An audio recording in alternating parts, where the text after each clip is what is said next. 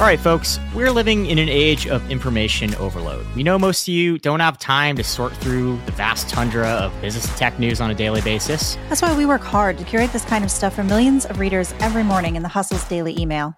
But apparently, some of you fine folks wanted to listen to us too, vocally. So that is why we launched the Hustle Daily Show.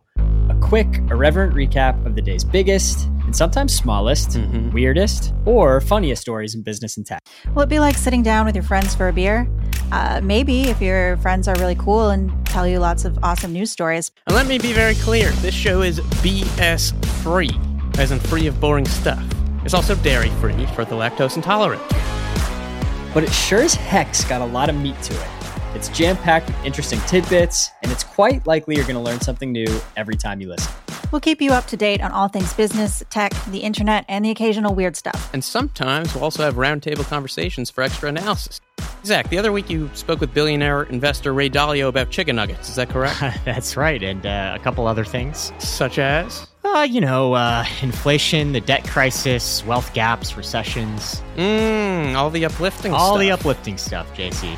So just hit play and we've got you covered. The Hustle Daily Show. Listen wherever you get your podcasts.